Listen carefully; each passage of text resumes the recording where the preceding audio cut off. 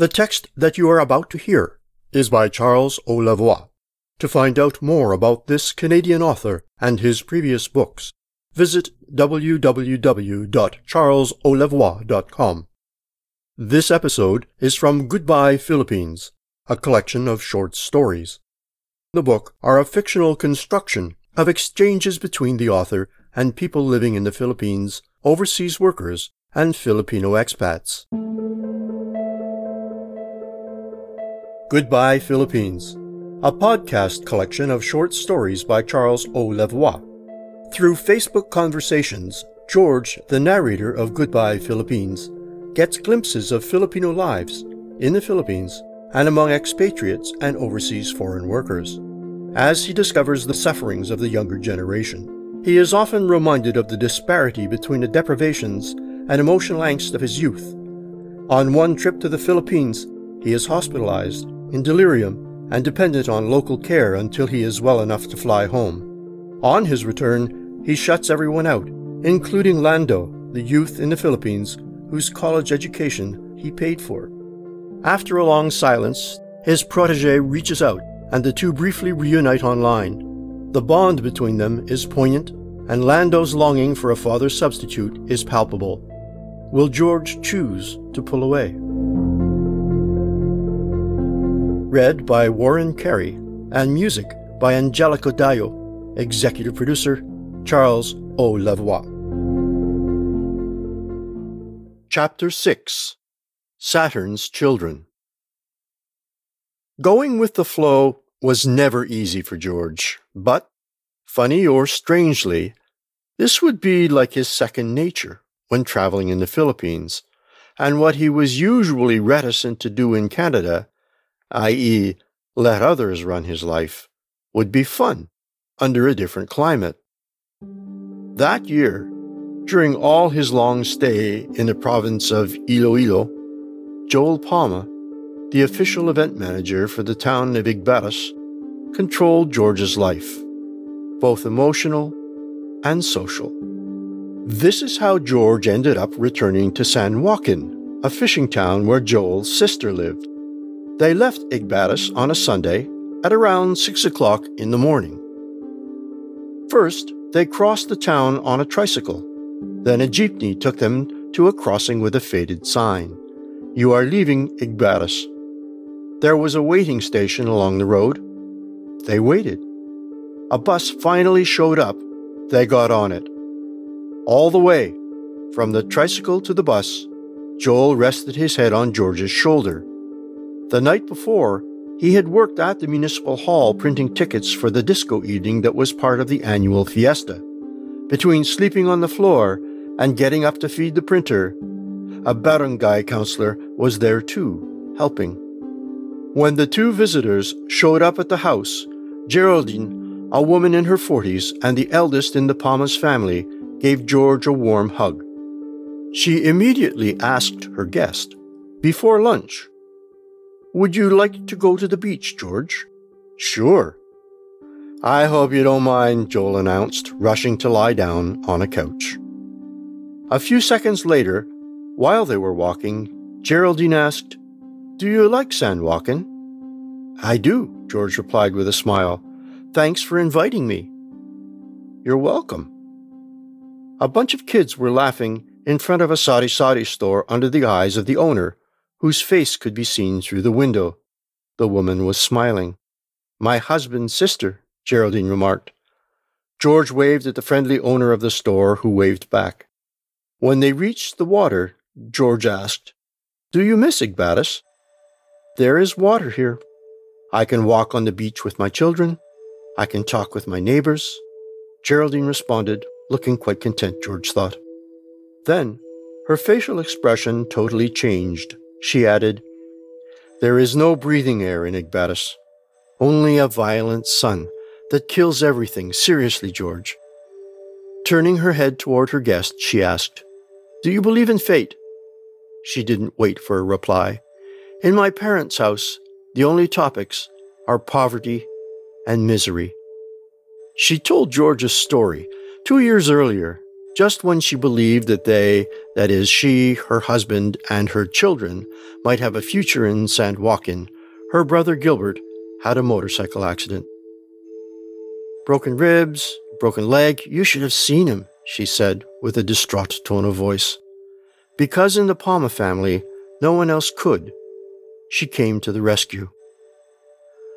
I am now reimbursing my husband's sister thousands of pesos every month, Geraldine confided. All the money they'd saved to renovate their house was gone. Then she filled her guest on details of Joel's busy life as a barangay counselor, traveling from place to place in search of candidates and sponsors for beauty pageants for girls, basketball players, even grandmothers. For each piece of work or project, he receives an honorarium. He doesn't help, Geraldine concluded with a sigh. George remained silent. The 40-ish-old suddenly switched to another topic, and with a smile, she recalled everything that George did the first time Joel brought him to San Joaquin and the people he had met then. You talked with Concepcion? Who is Concepcion? Geraldine looked puzzled. She said, Don't you remember? My husband's cousin. She lives in the compound. I'm not good with names, George said with a smile. One instant later, hoping that his hostess would excuse his apparent insensibility, he interjected with a sense of relief and childish excitement. Now I remember. She was carrying 2 big plastic pails with water dripping. Visibly satisfied with George's recollection, his hostess asked, Are you hungry? While they were walking back to her house, Geraldine shared with George how she and her husband Ray had met. As soon as he found work, he had proposed to her. Her father was against the marriage. As the oldest child, she was expected to help her younger siblings as soon as she got a job. They ate outside. The lunch consisted of fresh fish cooked on charcoal, vegetable salad with vinegary dressing, and rice deposited on shiny banana leaves spread lengthwise over the table. Like everyone else at the table, George ate with his hands. Geraldine quickly went into the house and came back with a bowl of water that she placed in front of her guest. So that the hands do not get sticky, she explained. The water helps. We call it a boodle fight. Sitting next to George, Joel showed how to form a small ball with his hands. The children all looked, giggling. I will write it down in your notebook later, he added. Thank you, George said. For his hostess's benefit, he added, For my book, you see. 2 days after the trip to the fishing port of San Joaquin, George flew back home, missing the town fiesta. Before leaving, he assured everyone that he would plan his next year trip accordingly. Several weeks after his return, George received a message from Joel Palma. After calling him Dad, the barangay counselor asked for an allowance. I am not your dad, George interjected, both amused and displeased. Sorry. What do you mean by allowance? To buy rice, Joel explained. We are planting rice. For a few seconds, George pictured his fashion-obsessed escort of 6 months ago, covered from head to toe against the burning sun, poking rice seeds into the soil in a paddy field. You and your father are planting rice together? He asked ironically. My brother Gilbert. The one who broke his leg? George asked. You remember him? Nice, Joel replied. Then returning to the matter under discussion, he asked, Can you help? George waited. The dots under Joel's name were going up and down. Alone. Sorry, I am not rich. Okay. Several weeks later, one day, George noticed that Joel's sister Geraldine was online. He messaged her. How are you? How are you, sir? The woman from San Joaquin replied. I am fine. Please call me George. The 2 Facebook friends reported on how things were going on either side. Geraldine's husband was fine. The children were fine too. How is your little daughter? She had an eye problem the day of my visit. We went to a doctor. She is okay now, Geraldine said. Thanks for asking. While he was going to say goodbye and take care, George asked, "How is Joel? I haven't heard from Joel for a while." "My brother doesn't have a job." "As a municipal councillor, doesn't he get money?" "Not enough money," Geraldine replied. She was still typing. George waited. "I married too young, my father thinks. He keeps asking for money." The comment took George by surprise. Having no idea of what to say to that, he remained silent. "My parents are poor. I am married with 3 children. You saw them, Mr. George."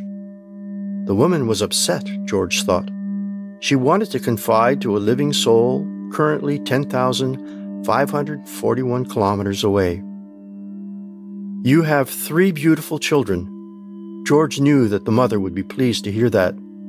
The nicety being sent, he added, "It has always existed. Parents feeding off their children." "What do you mean, sir?" "Devouring them." "In Canada?" Geraldine asked. "I once heard my grandmother say, 'Your children are there to serve you.'"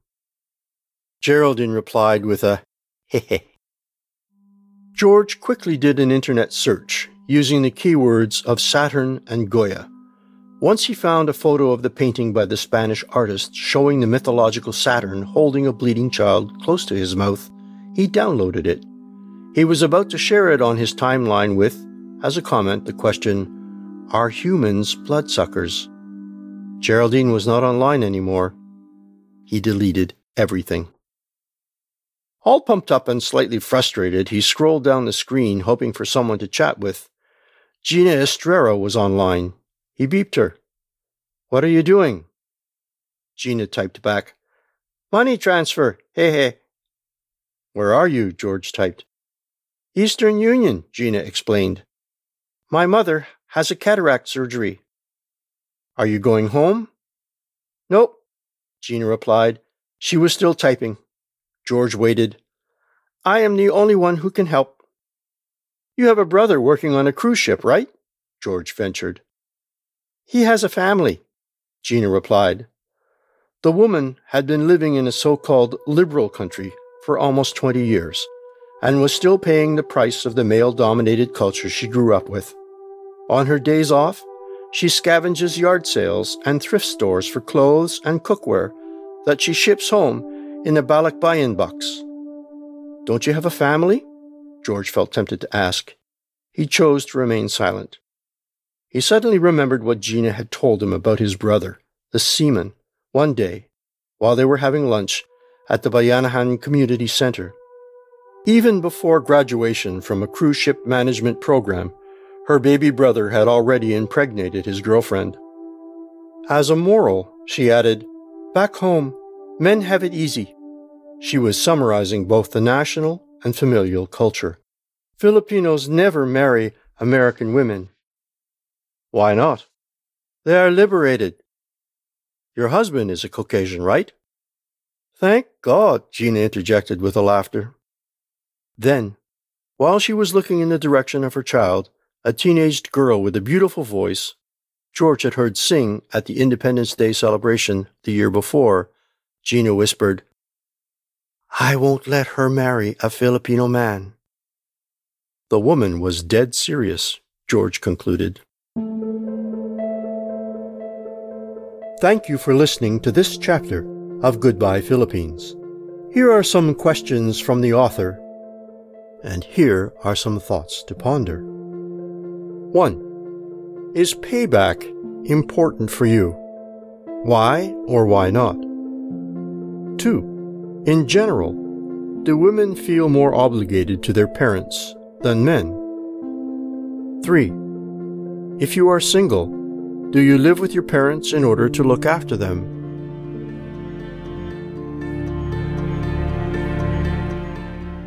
We'd love to hear from you.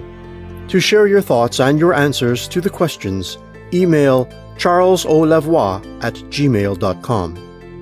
Want to receive updates about future episodes of Goodbye Philippines? Don't forget to subscribe to this channel. Also, feel free to share the link to this episode with your friends and on social media. If you love Goodbye Philippines, check out www.charlesolavoie.com for info on Charles's other published works. A link is provided in the description. Until next time.